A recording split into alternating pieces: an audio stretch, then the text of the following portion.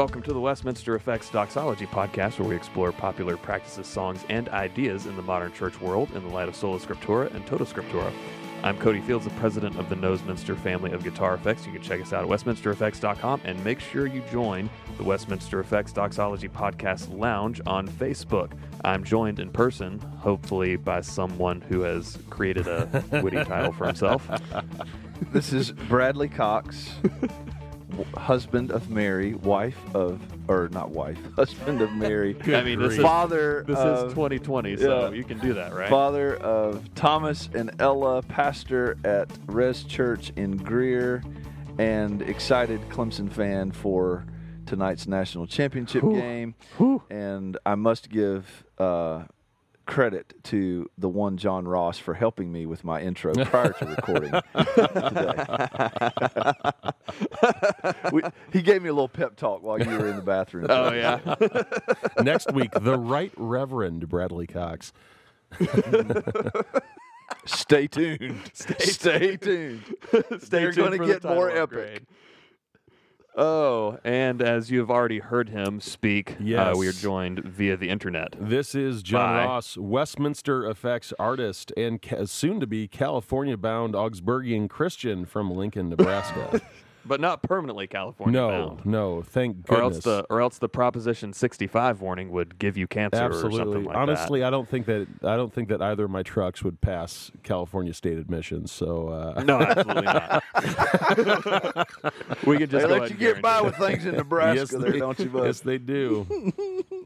Water our corn. Well, I mean, we don't even have emissions inspections here in South Carolina. Not anymore. So this week, I mean, as John said, we are bound for California in a couple of days for the NAMM show. And so we're going to keep this shorter than normal, kind of like last week, because there's that whole last-minute preparation thing. So in lieu of church last week, Bradley, we have a church basically borrowing our space from us in the evenings. It's a church at Greer Station, kind of you could almost say a sister church, or at least a buddy church.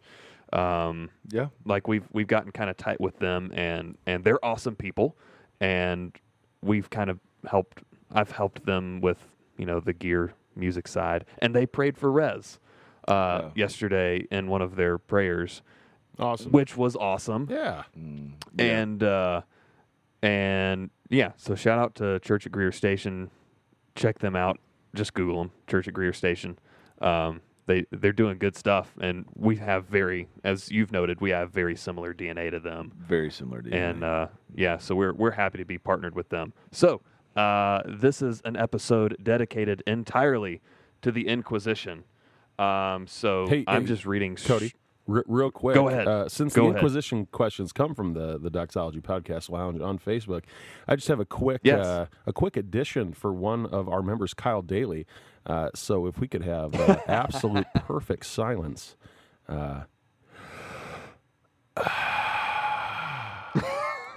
That's for you, Kyle. Kyle is my circuit board designer, so any of you dudes who need circuit boards designed, hit him up. So you're welcome for that plug, Kyle.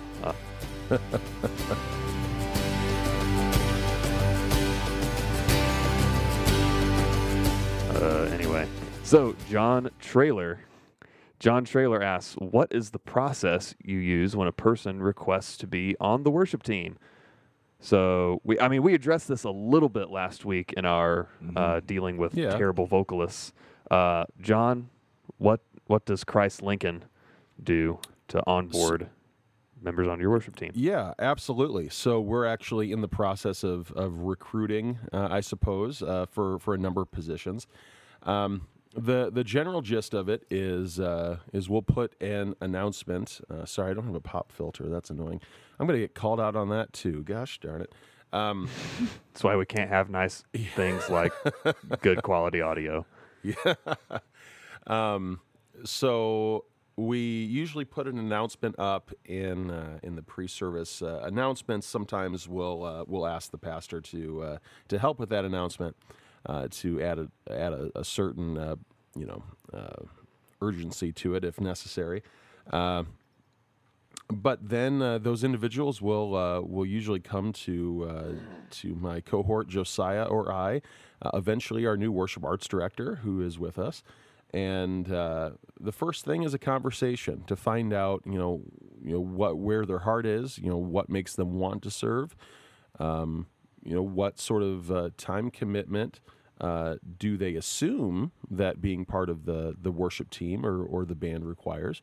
And then from there, we've started asking for a way that we can hear them first, unless I mentioned last week, unless we know already. So if they're singing in a secular band or something, can we go see a show? Or do you have any YouTube videos? Or can you record, a quick snippet of you singing or playing along to this track or whatever? And it sounds like you guys have something similar to that. And so when they send that in, we'll listen to it. We'll discuss it. If there are places where they can or where they would need to grow, before they join the rotation, we would kind of coach them and walk with them in that way. If it's something that they could work on well, in our midst of the worship team, we'll invite them to a rehearsal, and for the whole rehearsal, they'll stay and they'll listen and see how a rehearsal works, because that too is a time commitment, and it's good for a prospective member to see the level of preparation and investment that's necessary for this for this sort of activity. And then usually after the Sunday band has completed running through the set list, we'll invite this prospective member up to join on their instrument or their voice or what have you, and then go through a couple of songs of their choosing. And then after that, we'll process as the other worship leader and myself, and then worship arts director, and occasionally pastor if there's an issue, whether it be a heart issue or something that would need to be addressed, and then we go from there.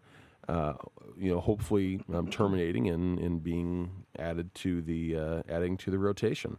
That's the general kind of overview. We've talked about introducing some new things that our worship arts director did in his previous congregation, called a rehearsal experience, where we have them plugged into a channel of their own where they can hear everything the band's doing through in-ear monitors, just like we all can, except no one else can hear them.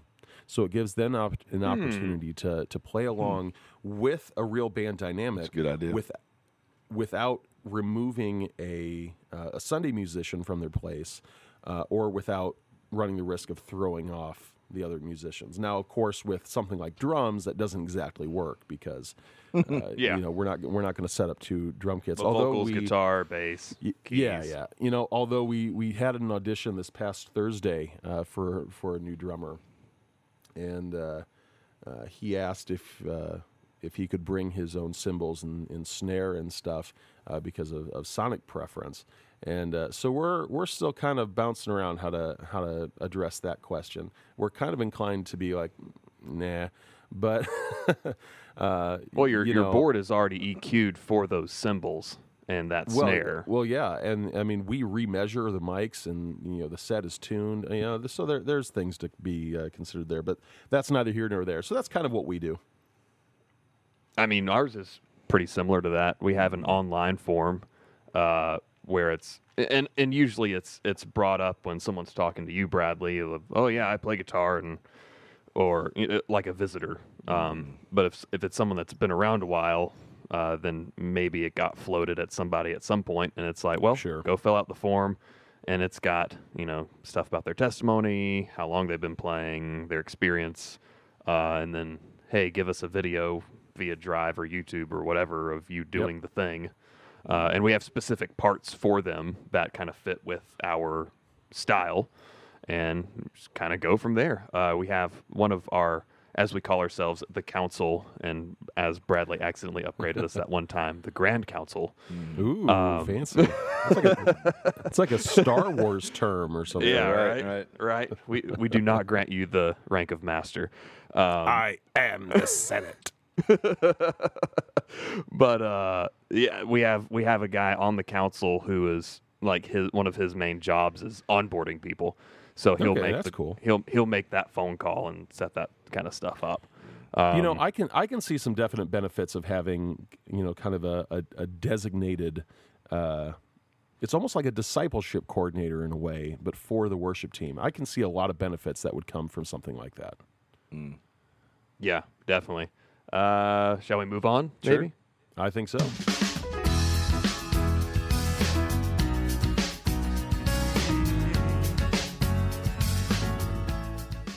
This will be a fun one. Vaughn Scott, what is the best English translation of the Bible? I know of a certain group of believers that believe that the KJV 1611 is the best and only version that's acceptable for Christian use. Should we go to that extreme when it comes to translation of the Bible? Bradley, you want to start us off? So is he asking, should we go to the extreme of KJV only? Yes. And No. And if not, what is the best translation or your recommended translation? The KJV is good. Yeah. I mean, I would never say that don't read the King James. I mean, the King James is there's really I'll go with 3 different categories of Bible translation. So you've got word for word translations, which would include KJV, ESV, NASB, and so on. And then you've got what you would call dynamic equivalent translations. And this is where you would include the NIV. Maybe New Living. New Living's pushing that boundary. If you sort of scaled it, put it on a continuum, New Living is pushing the boundary of dynamic equivalent over into what you would call, I maybe would call this the category of it's not a translation, it's a commentary. Right. Because you're really venturing away from the original text, and that's where I would put the message. Yep. And the New Living is pushing that boundary. Right. And so my preference is that what we read consistently and teach from consistently is word-for-word translations. And our church uses the ESV. The NASB is actually a better word-for-word translation than the ESV. But the ESV is still a word-for-word translation, and it just reads a little better than the NASB. Right. Yeah. NASB gets a little clunky sometimes. It's clunky because it doesn't privilege the reader really at all. Right. Dynamic equivalent translations and then commentary translations. That's kind of an oxymoron, but you know what I'm saying. But those English Bibles privilege the reader more than the original text. But ESV and NASB, KJV really privilege the original text. And the ESV, I think, has just done a really good job of making it readable without venturing away from word for word, what did the original text say? And so those are the translations I would go with. It's a good balance while keeping its foothold strongly in word for word. But there's some things where I would say NASB did a better job than ESV in translating what was originally there. But I have a lot of confidence in the ESV, and so those are the ones that I would recommend. Did we talk about the CSB at all? We haven't, and honestly, I'm not very familiar with it. I haven't read it. Maybe more than just maybe picking one up and looking at it. Yeah. Just very quickly. Pretty popular recently. Yeah, I honestly don't know much about it. Guys, I'm gonna have to admit I'm at a loss. The CSB.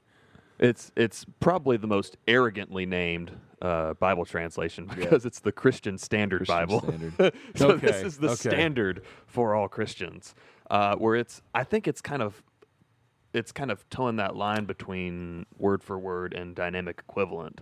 Yeah. I don't have a ton of experience with it either. The one thing that I don't care for is like I just flopped it open and Psalm 2 was translated instead of why do the nations rage, why do the Gentiles rage. So there's a couple little nitpicky things probably that you could get into with it, but the people that I know that read it really, really enjoy it. It apparently flows really well. Yeah, I have to plead ignorance. I haven't read any reviews, and I haven't studied it same enough here. to know. I mean, what my opinion my is. primary experience is KJV, and then NIV, and then ESV. So the LCMS, the Lutheran Church Missouri Synod, usually adopts an official translation, and it used to be the NIV, and now is the ESV, and they use that when they publish a study Bible, or when they when they need to reference a translation for a subtext or something. Yeah. I mean, ESV it ain't perfect, but it's really good. Yeah. I mean, it's really good. KJV is particularly great if you're like when you want to emphasize the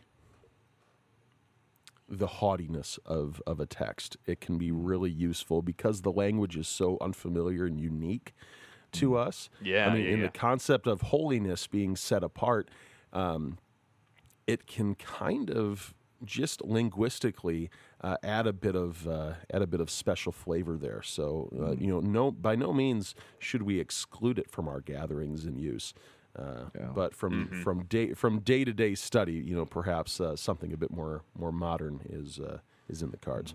Well, just one more thing about the KJV, because I don't.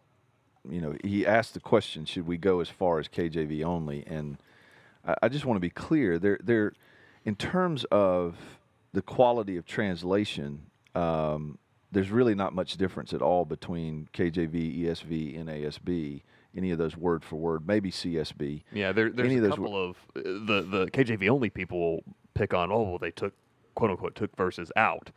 Yeah, but that's textual critical type stuff where we discovered those weren't in there, but it's only a couple verses. Yeah, and some people advocate for KJV only because of textual criticism, right? And others advocate for it, and these people are just off the reservation that advocate for it because they equate that translation at the same level as the inspiration of Scripture in general.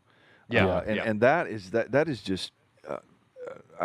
I'm trying to be careful with my words here, but that's just ridiculous. And to say that, I've actually heard a pastor say, unless someone is quoted verses from the Bible in the King James Version when they are witnessed to, they didn't get saved. Boy, howdy. Okay, I mean, people go that far with it, right? And the guy I'm talking about actually did an interview James White. You can see it on YouTube, and that interview is hilarious. So that was Stephen Anderson. Stephen Anderson, I couldn't think of his name. So that kind of stuff is just crazy. Yeah, I mean, I like Shakespeare just as much as the next guy, but woof. Yeah, I mean that's off the reservation. So if you hear people advocating for King James only, then the first thing you need to decide is like what's their basis for that. If it's textual criticism stuff, I can sort of go, okay, we can have a conversation and maybe I could help you with that. But when they start advocating for it because they say the King James is the only translation that is the Word of God, that's really problematic. Yeah, be careful with that. Like not to get into the technical weeds. I know like Doug Wilson is a majority text guy, so he prefers the King James or the New King James. He won't rip on the ESV or NIV or what have you, but there's certain things in the KJV that he believes should be in there. Yeah. So and if that's your stance, then. And far be it from me to argue with Doug Wilson. I mean, I'm not gonna go toe to toe with him, but I think that's fine. If you've come to that place just through research and what have you, that's fine. The differences, the actual substantive difference, are very minimal. Very minimal. Yeah. I did recommend a satirical Facebook page for Vaughn to check out called The Message Bible Onlyism. It's really funny. Just go check that out on Facebook. Can I say one more thing about the message? Because I like Eugene Peterson. Right. I really like Eugene Peterson. His memoir called The Pastor was really a blessing to me. I loved reading that, and I think he's a great man, great pastor. Obviously not perfect, but the message is his commentary. And that's what he meant it to be. That's what he meant it to be, and I think we've got to be really careful using that in corporate worship and in teaching settings. It really needs to come with some qualifications when we bring the message in, because I question whether or not we are actually reading inspired text. It's not something that I think we need to put on the same level, even as the NIV.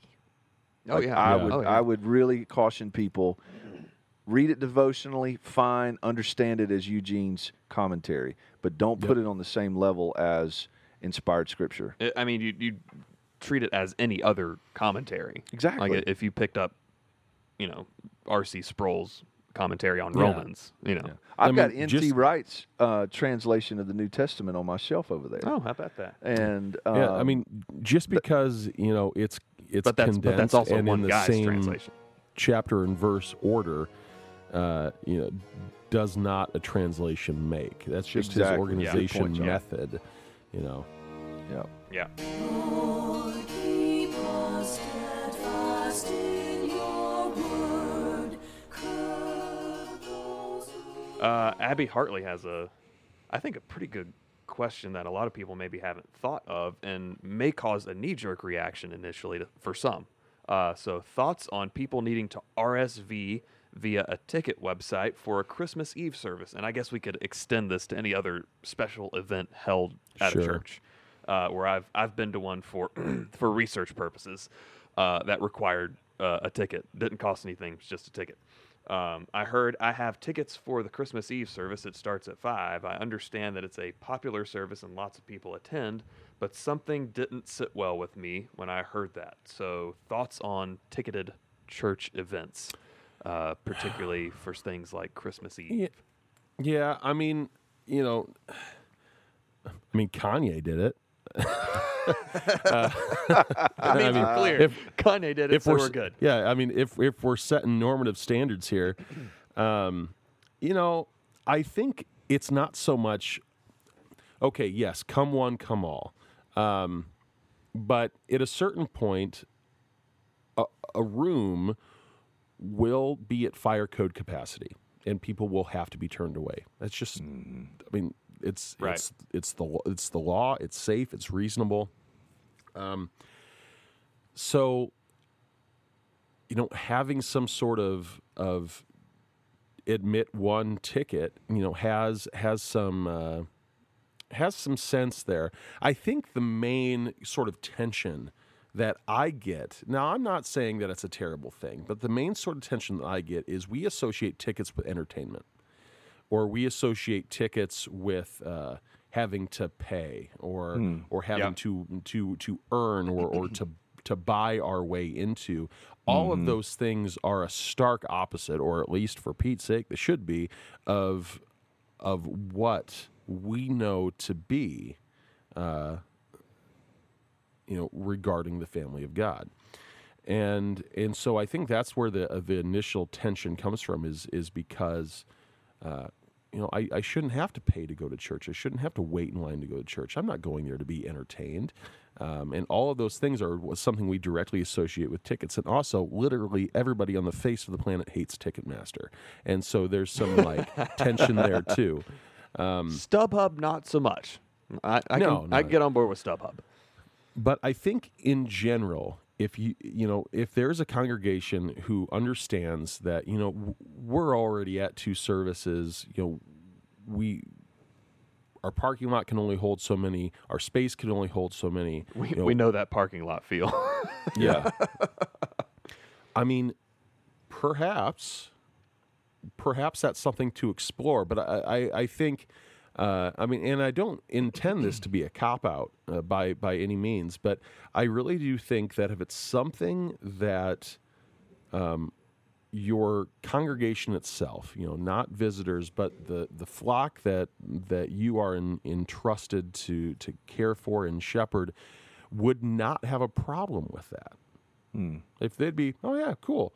Or if everybody as part of the congregation just gets a ticket or something to take care of that family of faith first, to ensure that there's a space for them, and then that their guests or whatever would be first come, first serve. I mean, not to take this into memery either, but We can take modern anything into memery. yeah, modern problems require modern solutions. And I mean, either it's tickets, or you say, okay, we're going to lease, the concert arena venue for Christmas Eve services. We've talked about doing that here for Easter. One of the sister LCMS congregations in Omaha, they rent it used to be called like the Century Lake Center, but Metro PCS Center. I don't know. It's just one of those big like Monster Jam basketball Garth Brooks arenas in Omaha, and they do their Easter service there, and we've considered doing it here too. So it either comes, and that comes with a immense cost, not only of time but also of financial resources as well.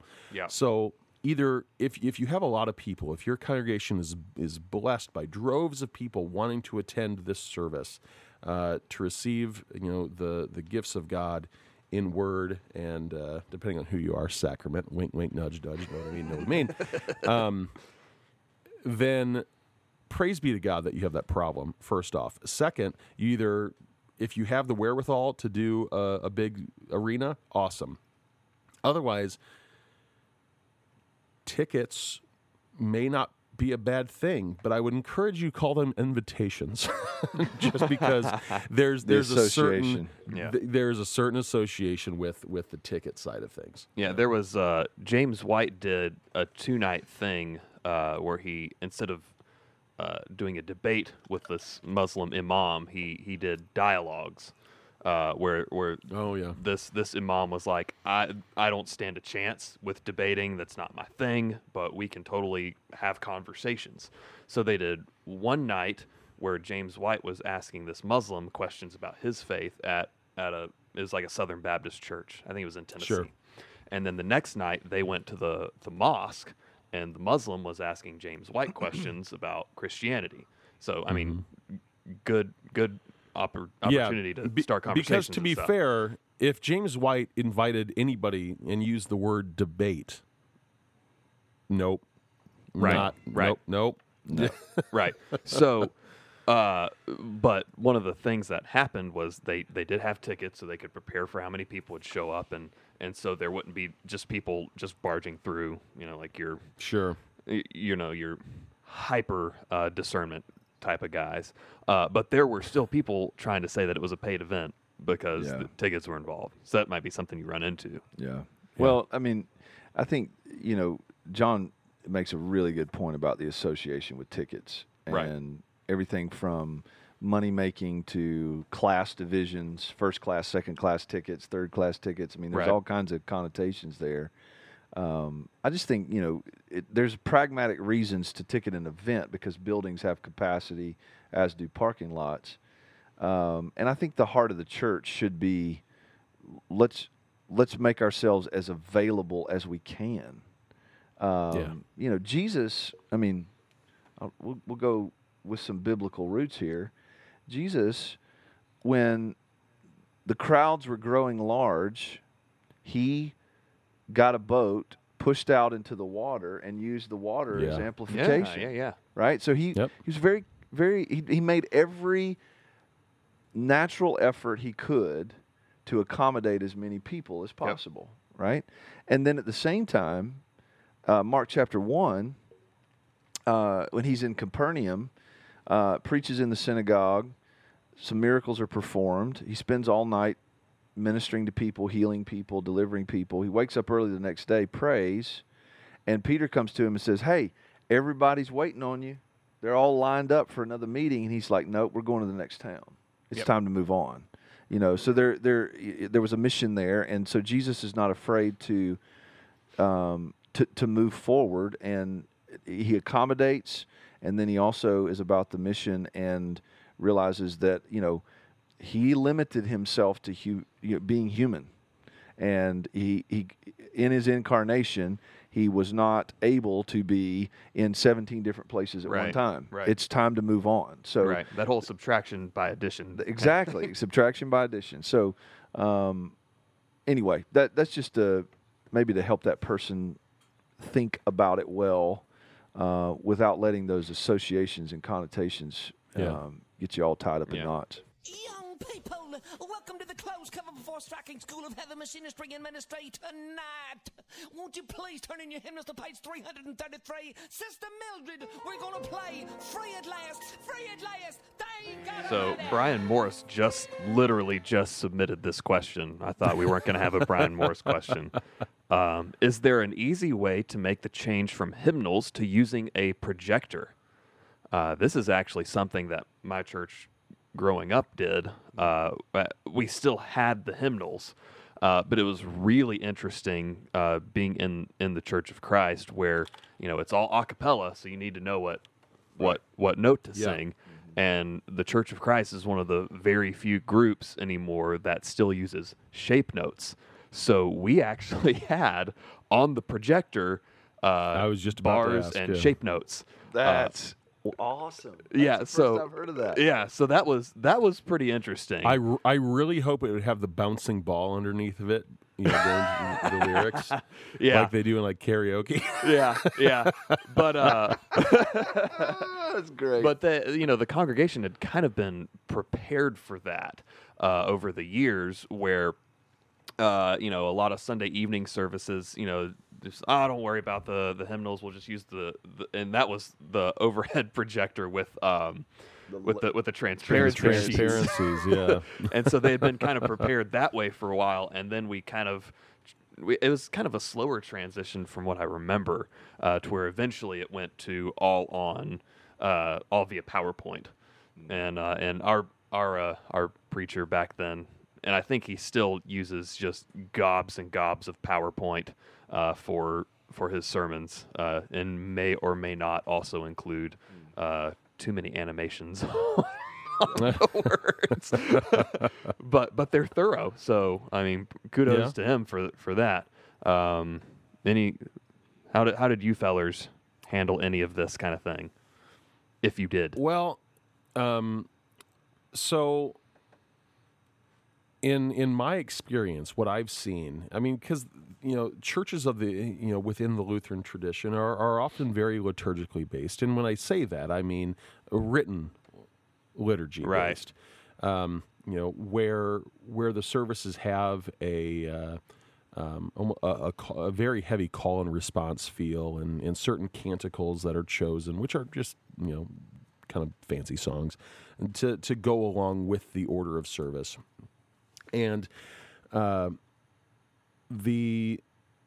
course in Lutheran churches, I mean, those of the traditional side of things are often organ or piano led. So while sheet music is important, it's not as necessary.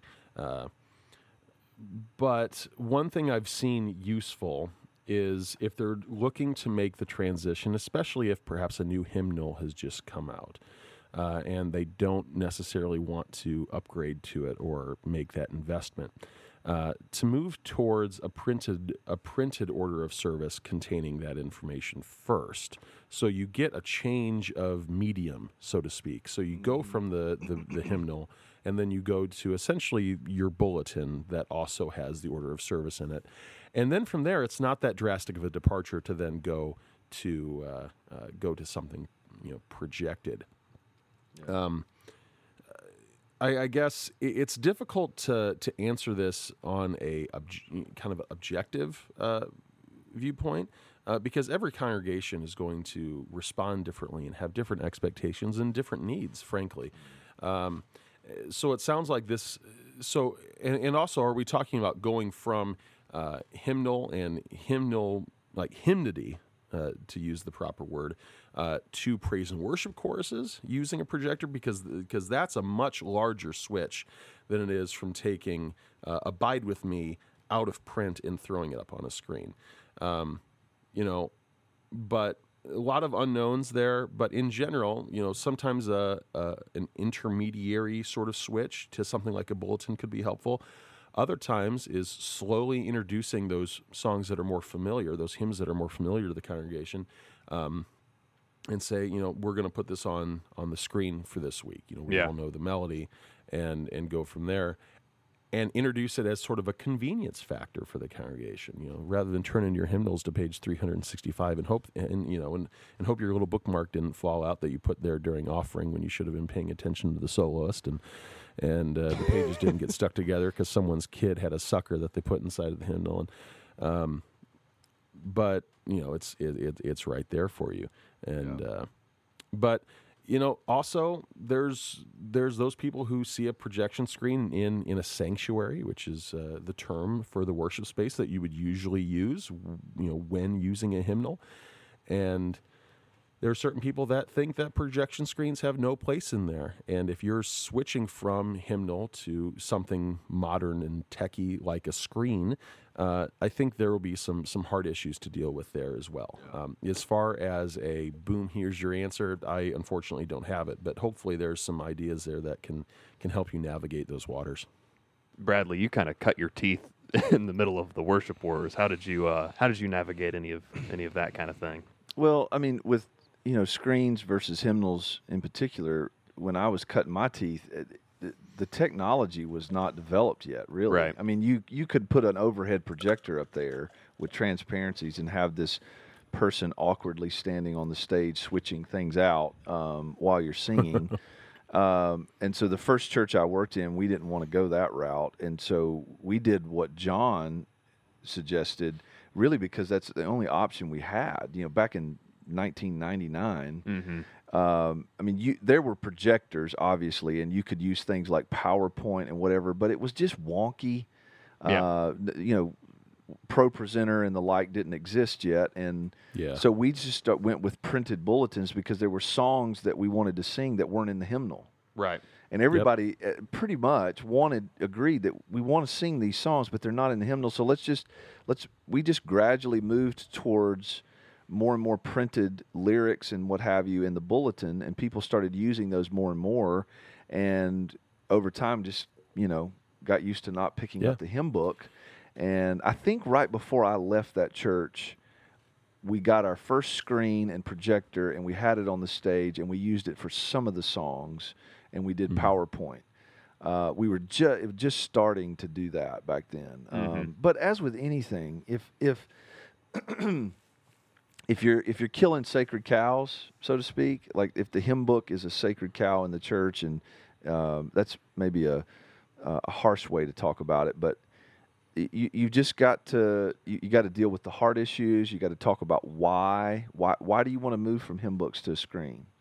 What's the point of that? Are you trying to become a modern church?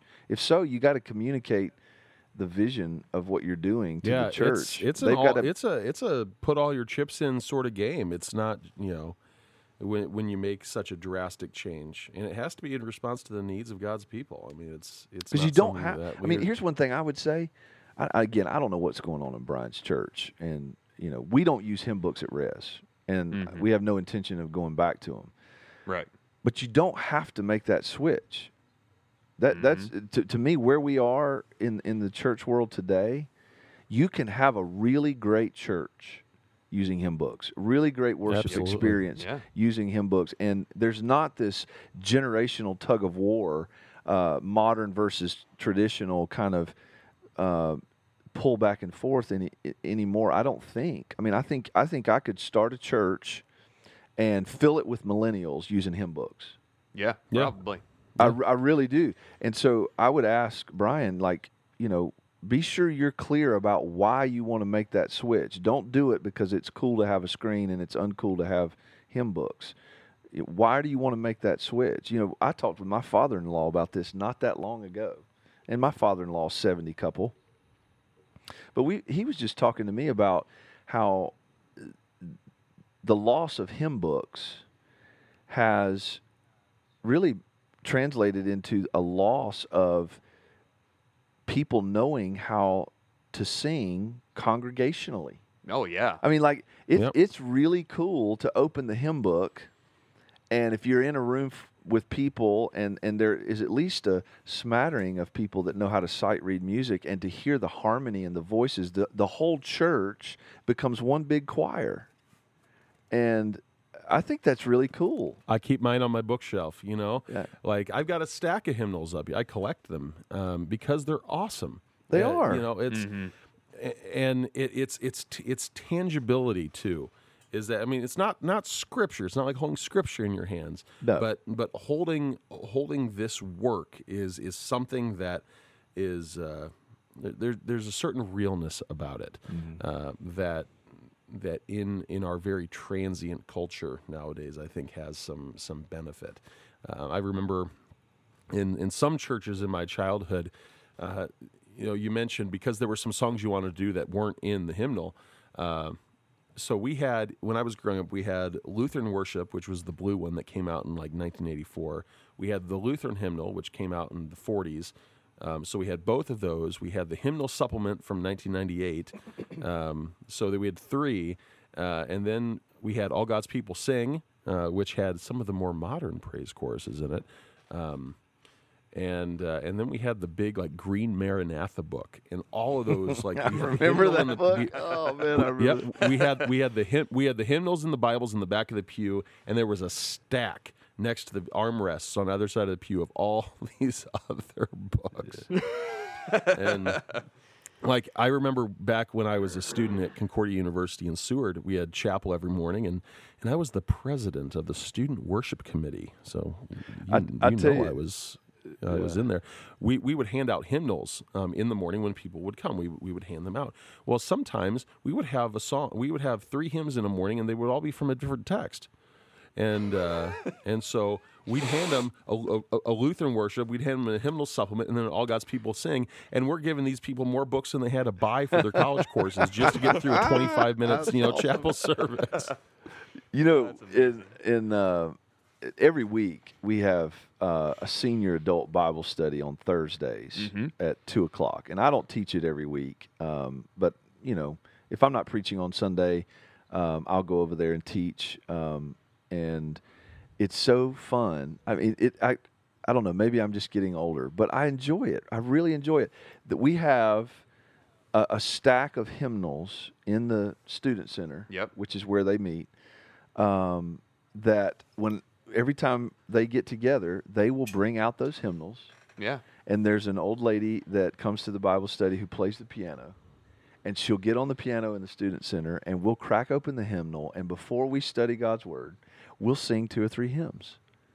And I love it. And they belt it out, don't they? Oh, I man, bet they belt it out. Sing and they sing. And they'll break out in harmony. And sometimes it sounds good, sometimes it doesn't. But we're holding the hymn books, and we're singing. And I remember, John, one of the first episodes we did, you said something that really stood out to me, is you encouraged all of us, get the hymn book out and read the lyrics before you worship. Just read them. Don't sing it. Just read them. There's something about holding it. I'm a big fan of get a real Bible, a hard copy Bible, and hold it and read it. Not because there's something sacred about that in and of itself, but I do think our brains respond in different ways to different stimuli. And holding something... It's something tangible. That's right. Having something tangible, holding it. I think there's a different element of learning and responding and interacting with what it is you're singing that happens when you hold a hymn book. And that doesn't happen necessarily when it's on the screen. There are lots and lots of reasons pragmatically why having lyrics on a screen is good. And even enhances worship. I think I could make a case on a couple of points why that might enhance worship. Eyes are up, not down. Yep. Right? We're there's perhaps a greater sense of we're singing together, and you're visually able to take in the congregational setting more when you're looking up as opposed to down at a book. But at the same time, this choir element, like I miss the days of choir where there was such a sense of we're all singing together, and that what's represented on the stage is a microcosm of our church as a whole. And I think hymnals could play a role in the modern church if we thought well about it, and there was, again, a really good why behind using them as much as there would be with the screen. Yeah. So, John, you brought up a great point about the transience of the culture. Yeah. Where we play, so often we'll play a song 3 or 4 times a year, and then it's gone in 2 years, and we never play it again. yeah. As opposed to just a couple weeks ago, I had a song pop in my head that I grew up in church with, and I hadn't heard that song in at least 10 years, and hadn't thought about it. And all of a sudden, it pops in my head, and I remember every word. Yeah. Well, there's something about having these songs that actually stick around.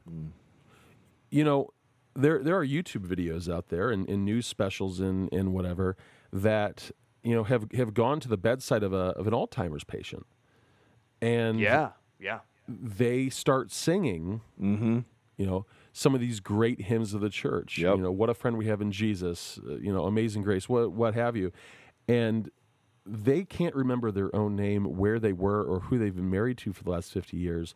But then their voice cracks open, and and belts it. As best they can. I would like to think that their soul is trying to leap out of their of their aged vocal cords and try to belt it out, and so that just makes me wonder. Will we have Alzheimer's patients in the next 50 years who will be belting out "Alive" by Hillsong Young and Free? That's a good I don't question. know. It's a great song. It's a great song, as there are many great songs. But when someone says the phrase "songs of the church" or "hymns of the church," are we really thinking Hillsong? Are we really thinking Elevation? Not that that's what we play. That's what we do every Sunday is, that Citizens and Saints, Matt Maher, Chris Tomlin, what have you. But when we say the words "songs of the church," I don't really know if it's that stuff that comes to mind. And that's not to argue that what is contained in a hymnal, because of its legacy or whatever, is more sacred or better or more important or anything than modern praise choruses. But there is something about the history of the church and singing together these hymns that relatively are common throughout all of Western Christianity, that no matter where you are, it's like a Christmas carol, right? I went down the YouTube rabbit hole last week of carpool karaoke. I don't watch late night TV, but James Corden's pretty cool. And there was one, "Joy to the World," and all these different celebrities singing "Joy to the World." The Lord has come. The Lord has come. And I'm like, because that's not just a Christmas song. No. Right. That's a song that is a song of the church. That's right. That is leached out into the world to play, and just started to grab at those who may be far off. And John, one of the unintended consequences or casualties, I should say, of what I call the worship wars. And people don't know what I'm talking about. I'm talking about in the 90s and early 2000s, where there was just this big fight over traditional versus contemporary. And you started having churches labeling their services: modern, contemporary, traditional, blended, all this kind of stuff. Oh, blended. Yeah. One of the unintended casualties is what you're talking about, Cody, is that the thought, and I was on the contemporary side of the battle at that time, the thought was all these old people have all these emotional attachments and historical attachments to these old songs, and we need to smash that. Yeah. We need to squash that and bring all this modern music in, because that's what's going to revive and refresh and re-energize the church. Your emotional attachments to these songs are hindering the church. And I think that was terrible thinking on our part. I'll say our part, because I was on that side of the battle and I was arguing for doing away with those, those kinds of songs and ushering in all this new music that was being written. And I think that was just a terrible casualty of the worship wars. And I think that having some deep-rooted emotional memories and feelings to great songs of the church is a good thing. It's not a bad thing. So Right.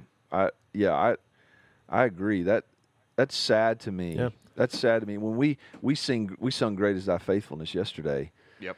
Oh, and it was just so nice. good. It was just so good, and I think You're better. I think better than the most modern song we sang yesterday. Right. Because Yeah. the church engages. Oh, wait, you also played with us, so you can also say you're welcome. Yes. I mean, Exactly shoot. right. Case in point, it is well with my soul. Mm-hmm. Yep. It- And we it played doesn't- and we it, you played know- we played Mighty Cross as well, which is one of our favorites Yeah. around here. One of the newer favorites, Glorious Day, like really good Christocentric songs. Yeah. And because there's a certain amount of transcendence, I think. I think it's transience versus transcendence. If we're really to put a book title on this thing, is there's a certain thing with some of the older stuff that gives that sense of the same idea as confessing the Apostles' Creed together. We are one body, many parts. So it is with Christ. Well, and I could go on this all day. Like, I just keep having sure. thoughts. But, one thing I would say, I think there's a lot of great music being written by people who are biblically sound, Yep. love the Scripture. I think that a lot of that's coming out. But I think Absolutely, I yeah. think wouldn't we have to admit, guys, that biblical illiteracy is a problem that has grown in Yep. the church over the years. And we've got people that we question not only the teaching that they're under, but their own commitment to the discipline of reading and understanding and studying Scripture, writing a lot of these modern songs, putting church cliches together and setting it to cool music, and they become very popular Yep. in the church world, Yep. as opposed to somebody like Martin Luther writing a song. Battles. Right. Sorry. Writing songs for the church. A mighty fortress is our God. One of the greatest biblical minds of all time. Yep. Writing songs. A bulwark never failing, a shelter he admits the flood of mortal ills prevailing. I know I'm tossing John softballs here, but this is just stop when you say John. There are certain songs that Would you like me to sing it in German? when you say there are certain songs that transcend. I agree with you, right? They don't transcend in the same way that inspired Scripture does, but for somebody like Martin Luther to write a song for the church versus your, modern day, biblically shallow author of music, which I'm not saying that sounds harsh. I'm not saying that all songwriters today are that. It's but just that's the thing right now. That's the overwhelming consensus. yeah, I mean, you can take the 1, 4, 5, and 6 minor and come up with a cool melody, and put some cliches together that get thrown around in the church, a lot, and you could have a song that becomes very popular. Yep. And it might be a great song, and it might be a good song for your church to sing. Yep. But don't throw out the songs of the church that have been written by some of, the forefathers of, church history in one sense. Like people Don't like throw the baby out with the bathwater. Exactly. Just be careful with that. I mean, you can drum sets and electric guitars and everything just like all of us do, but there's something to be said for the old stuff. Yeah. A guy like, what's his name, that wrote it as well, penning those words in the darkest moment of his life, Right. when his family was, I mean, that that there's depth in a song like that we need Yep. to bring it along with us in our worship journey. Yes. We went longer than we intended. Yeah, we did. We had a good When conversation. you first brought that question up, I didn't think it was going to go this long. But I it's didn't just either. a I didn't either. good question, Brian. Very, very good question. So follow us and comment on Facebook and Instagram. Subscribe on iTunes and Spotify, and leave a 5-star review. Support the show at Anchor.fm, where you can donate money, help us improve. Pledge to donate $10 a month for a year, and you can get your choice of a Piper Drive version 2 or a Wickla Fuzz. Next week's episode will be heavily NAMM related and probably recorded on site. So Yes, it will. So stay also, tuned for keep that. an eye out on the Westminster Effects Doxology Podcast Lounge on Facebook, as well as the Westminster Effects Facebook page for real-time posts and content from the floor at the Winter NAMM show in Anaheim, California. You should leave them with Tiger Rag, Clemson's version. Clemson's the real version. Like go get We do guarantee that the Tigers from Death Valley will win tonight. go Tigers. not Ed Orgeron just sounds like Cookie Monster. I'm sorry. He does. He sounds like a Cajun Cookie Monster. Anyway, Well, I'm officially out of my element. We'll see you guys later.